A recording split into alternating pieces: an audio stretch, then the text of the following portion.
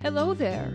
This is the Crunchy Christian Podcast, a production of the Ultimate Homeschool Podcast Network. I am a master herbalist, aromatherapist, author, speaker, blogger, and veteran homeschooling mama of 4. You can learn more about how I can equip you to pursue God's best naturally at my website, julienaturally.com. And now, today's show. Hey everybody, it's Julie on Crunchy Christian Podcast, where we talk about all things green and growing that God gave us. Today we are going to cover our last herb in our herb garden series, and it is sage. Now, sometimes there's a little bit of confusion about sage because there are some pagan traditions that talk about white sage or sage smudging, and I just want to clear that up, that sage smudging as a Native American tradition is not with the garden sage. So let's clear that up. It's not garden sage. It's a completely different plant altogether that just happens to have the word sage in it. And we will talk about that in a little bit here in our podcast. So sage has a really long history of use. And it starts with the ancient Egyptians. The name sage, it comes from, the Latin name for sage is Salvia officinalis. Now, officinalis is not the only sage that's used. There's also pineapple sage, and there's clary sage, and there's different varieties of sage. It has slightly different properties medicinally, but they're all sage, and they have mostly similar things. But there are some different properties. So the records of sage use go back as far as the Egyptians, and at that time they used sage to promote fertility in women. And it does have some emmenagogic effects, which means that it promotes menstruation. So maybe they made that association. But clary sage is the sage that is more feminine. It has more of an effect on female issues. And so maybe that's really the one they used. It's not real clear in the literature which one it was exactly, because of the way that words are translated from one language to another. And of course, Egyptian is hieroglyphic, so it's not always real clear. It was used by the ancient Greeks as well, and they used it to treat snake bites. And they also thought that if you ate sage, it would make you wise. And that if it was in your garden, it would give you long life. So they had some interesting ideas. The Romans used sage in a few different ways. In fact, they revered sage so much that just cutting it involved some special clothing and ceremonial foot washing. And they had to use a special knife even. They found that if you used an iron knife, that it would change the chemical properties of the plant. So they used, maybe a stone knife or a copper knife or, something else. But it was not an iron knife. They liked to cook with it because they felt that it would help them to digest fatty meats. And in fact, it is used a little bit like that today, which we'll talk about in a little bit as well. They'd hang it on their bedposts because they thought that it promoted fidelity. So sort of going back to that idea of promoting fertility, they just thought if you hang it and the smell of it, I guess, would have some kind of an effect on the marriage bed and relationships. But they did use it mostly for medicinal purposes. It wasn't just for ceremony and things. They really highly valued it for medicine. And Dioscorides, the military physician I've referenced in other podcasts, he thought that sage was one of the most important herbs of the time. And in fact, sage was included as part of the Roman pharmacopoeia. It was used to heal ulcers, to stop wounds from bleeding, and it was used to soothe sore throats and for stomach ulcers. Now, I mentioned this Native American sage. They revere sagebrush, and sagebrush is part of the, it's Artemisia, which is related to wormwood, whereas garden sage is part of the Lamiaceae family, which is the mint family, related to thyme and oregano and those kinds of herbs. So they're not even related at all. And in fact, sage, the garden herb, it's native to the Mediterranean. So Native Americans would never have even come across cooking sage, because it wasn't even brought here until the settlers came.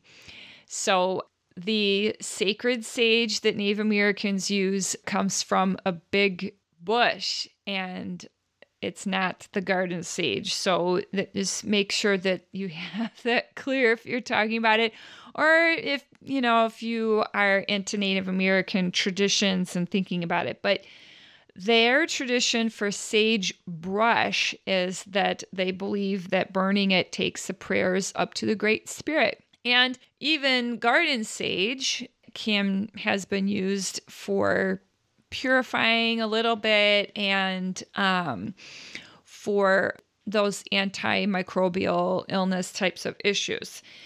The Celts used it over in Europe, so that's another group that you may not have heard of that used sage, and there were some superstitions around that are related to what the Native Americans used it for, so I'm getting there. So the Celts, even though it grew around the Mediterranean, they discovered sage probably through trade or conquest, and they associated some of the same attributes to it as the Greeks did. They believed that it represented wisdom, and that eating sage would somehow provide immortality. They used it traditionally for clearing mucus congestion, and for night sweats and wounds and sore throats, a lot like other traditions. And in the Middle Ages, the French became very well known for their crops of sage. So now it became a cultivated plant, and they traded it all over the known world, even as far as China. So even the Celts heard about it, and the Chinese far away, they found out about it because of trade. And they loved sage tea so much that they would trade 3 or 4 pounds of Chinese black tea for every 1 pound of sage tea. Talk about a nice exchange, right? Many people in China would use sage to treat colds, joint pain, typhoid fever, and kidney and liver issues. So the Chinese get right to work with their medicinal uses and learning about this new plant. And probably some of the travelers coming there with the sage to sell would share some of the ways that it's used in Europe, of course.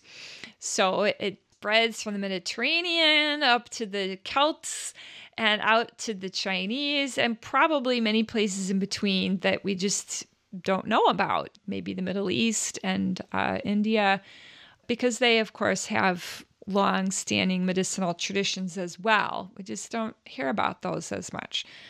Also in the Middle Ages, during the reign of Charlemagne, sage was planted. He insisted that sage be planted widely. In fact, he ordered that it be planted in all the German gardens and farms, because he felt that it was an important plant. In fact, one of his schools, sage was one of 100 plants that was grown in the property. And he wanted all the monasteries, which monasteries and schools were kind of synonymous during that time. They're often affiliated with the church. And they were required to grow sage. And even today, a lot of monasteries are required to grow sage. At the time, it was one of 16 herbs that were used for therapies, and it was a key player in the development of their drug therapies that they would use.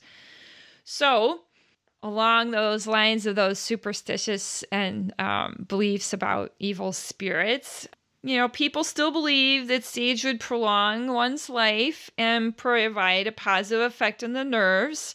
They had a proverb that went like this: "Why should a man die if sage grows in his garden?" That was their proverb.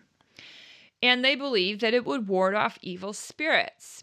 Now, I think that the reason why they thought that is because sage does have some antimicrobial properties, and it was good for getting rid of illness and things. And they often affiliated evil spirits with illness. That's not a bad deduction per se. We know that now that illness is caused by little germs, but because people would get very sick and die, they would affiliate illness with bad spirits. So they did use sage in that way. And they said so much about sage that in 1688, a gentleman by the name of Paulini from Augsburg wrote a 400-page book in Latin that was just about sage. Only sage. Can you imagine that? A 400-page book about one plant. We do have some books like that today, but they're not about sage. So as we move more towards modern times and how to grow it and things like that, sage today it still has culinary uses. And among those culinary uses is in sausage, so fatty meats, yes. And it is also an integral part of making Thanksgiving stuffing and seasoning pork as well, as I said, with sausage, but in other ways too. And it also adds a really nice flavor to cheeses and has in fact been used in cheese making and butters and in roasted root vegetables. So because it can kill harmful bacteria, it has also been used to keep meats fresh and has been used as a preservative when there was no refrigeration. So, what about growing this plant? So remember, it is part of the same family as thyme and oregano, and it is also native to the Mediterranean area. So guess what? It has a lot of the same growing needs. So it too is used to growing in that rocky mountainous area. And just like those plants, it needs very well-drained soil. It does not do well if the soil is too wet. You'll kill the plant again. You also do better if you plant it in full sun. It will tolerate some partial sun, but it really needs full sun, just like its relatives. It is a really interesting plant in that it has if you know about lamb's ears, it's got that sort of fuzzy sheen on it. Well, sage has that also. It's got the leaves are kind of fuzzy and very silky feeling, and they don't have the same kind of shape as the thyme and oregano plants. They're larger, the leaves are larger and just softer, but they are a kind of a similar color, kind of this gray-green color, and like other members of the family, they have a squarish stem. But the color of the flowers can be a little different depending on which variety of sage that you're growing. But they're just like its relatives. It has like these little flowers. They're not large flowers at all. It is a little bushy. So you can grow it in pots. It doesn't get to be super huge. It's maybe a 2-foot tall plant. And it does need a lot of room because of how wide it can get. So it's not bad to just plant it in pots. But it can take a while for the seeds to sprout. So it may be more fun for you to just get a small plant that's already sprouted and work with that, because it can take a while.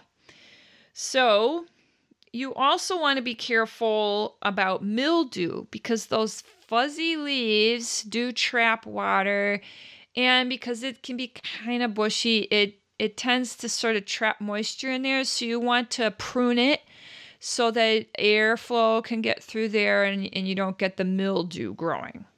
Let's talk a little bit about what is so special about sage that we've learned in modern times that can tell us a little bit about how the ancients discovered some of these things about its uses and how some cautions and how it's used today. So sage is used both as the herb, as the Chinese would use it, and as a tea. You could use the sage tea. It's used in culinary uses, as I mentioned, but it's also an essential oil.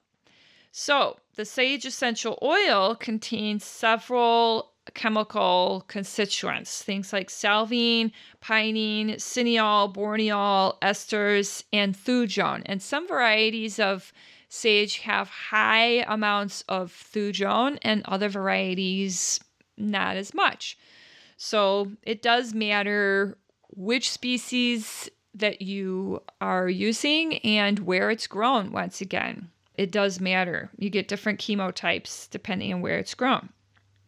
So because some varieties also contain a couple of other constituents, cedrine and salviol. So it is stimulant, antispasmodic, astringent, tonic, carminative, antibacterial, anti-inflammatory, antispasmodic, antiviral, digestive, diuretic, emmenagogue, expectorant, and mucolytic. Right? It has a lot of actions in the body. No wonder some of the ancients said, oh, if you have it, it's for long life. Well, if it does all those things, you start to kind of wonder maybe. It has been used as a mouthwash and a gargle for oral complaints. That's more of the tea. If it's very diluted, maybe the sage, that's something that would really need to be tested before putting in your mouth like that. You never, ever, ever use essential oils just straight like that, especially not one that has thujones. You can be taken for fevers, blood cleanser, and for digestive complaints like the ancients were doing. They used it to help them with digestion and for mouth sores and things like that. So that was more the tea that they would use in that way. And it has been used sometimes. The essential oil has been used for arthritic and rheumatic complaints and muscle pains. Nutritionally, only 1 tablespoon. I don't know anybody who uses that much sage, but maybe in a tea, if you're having a few cups a day. But 1 tablespoon contains 43% of the recommended daily intake for vitamin K. So that's an unusual source for vitamin K. We don't often hear about that. It's also a significant source of vitamin A, B6, calcium, iron, magnesium, and manganese. So a lot like its relatives, these herbs bring in not just the medicinal qualities, but also the nutritional qualities, and just are such great helps for us. So some warnings about this plant. Because of its actions in the body, it is recommended that very, very strongly recommended, do not use this as a tea or oil or any of those things during pregnancy or lactation. And children under the age of 10 should not be using this. No teas or any of that. And, because of the thujone content of the essential oil, prolonged use is not recommended.